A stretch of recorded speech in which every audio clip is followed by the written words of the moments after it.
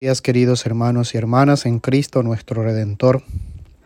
Hoy vamos a reflexionar sobre el Evangelio según San Lucas, capítulo 6, versículo 39 al 42. El Señor esté con ustedes.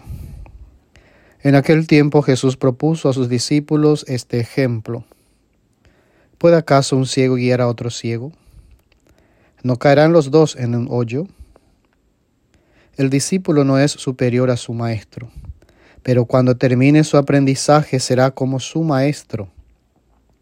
¿Por qué ves la paja en el ojo de tu hermano y no ves la viga que llevas en el tuyo? ¿Cómo te atreves a decirle a tu hermano, déjame quitarte la paja que llevas en el ojo, si no adviertes la viga que llevas en el tuyo? Hipócrita, saca primero la viga que llevas en tu ojo y entonces podrás ver para sacar la paja del ojo de tu hermano.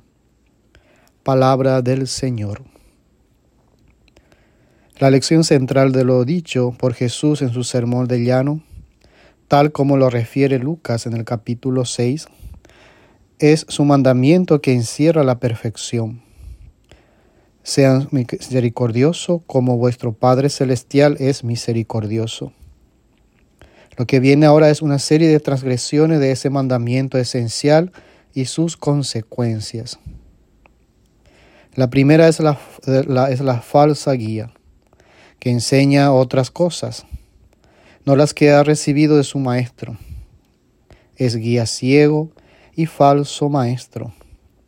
La luz las da el mandamiento del Señor, el amor misericordioso. Quien olvida esto es ciego. Para Lucas, guía ciego es el cristiano de la comunidad que sin misericordia juzga y descalifica, excluye y condena a los demás.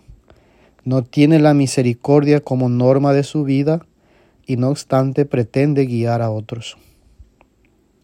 De hecho, el único maestro y guía es el Señor. Al discípulo le basta con ser como su maestro, es decir, le basta con asimilar y transmitir sus enseñanzas. Él es la luz, nosotros la reflejamos. Si nos dejamos tocar por su misericordia, nos hacemos misericordiosos. El discípulo no es más que su maestro, dice la palabra. Lo que él enseña es lo que ha recibido. No puede olvidarlo ni intentar enseñar otras cosas. Probablemente en la comunidad de Lucas había tendencia que preferían otras doctrinas basadas en revelaciones personales o en conocimientos esotéricos, gnosis, por ejemplo, por considerarlas medios más seguros de salvación. También ahora en nuestro tiempo puede ocurrir cuando se atribuye mayor seguridad a otras cosas que no sea la palabra de Dios.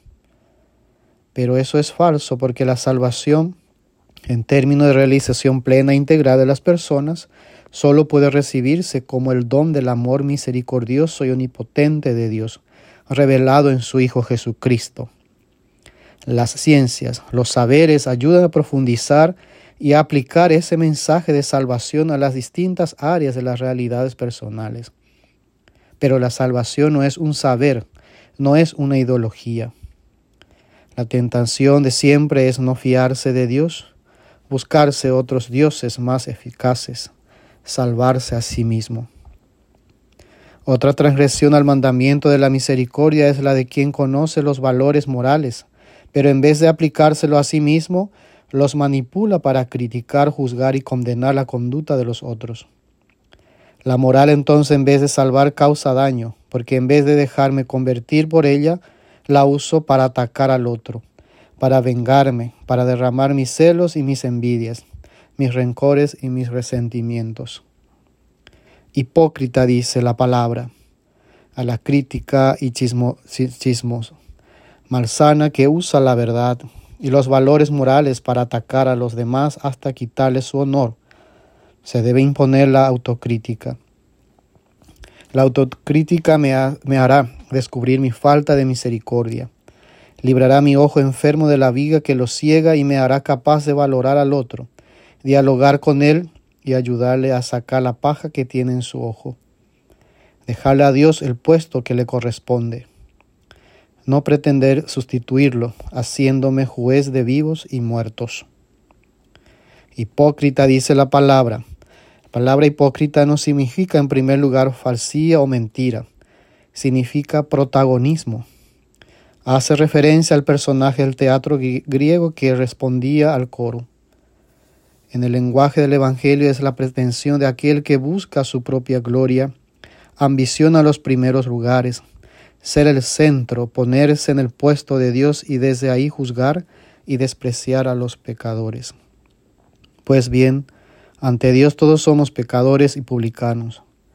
La única manera de corregir al prójimo para que no genere en conflicto, endurezca más al otro en su error, es la que comienza por curar el propio ojo con que se ve, para poder ver a mi prójimo como una persona, una llamada a la misericordia, a la salvación. Solo si el otro se siente comprendido, podrá cambiar. Soy el padre Hever Sánchez de la comunidad de Annapolis, Maryland. Dios los bendiga a todos.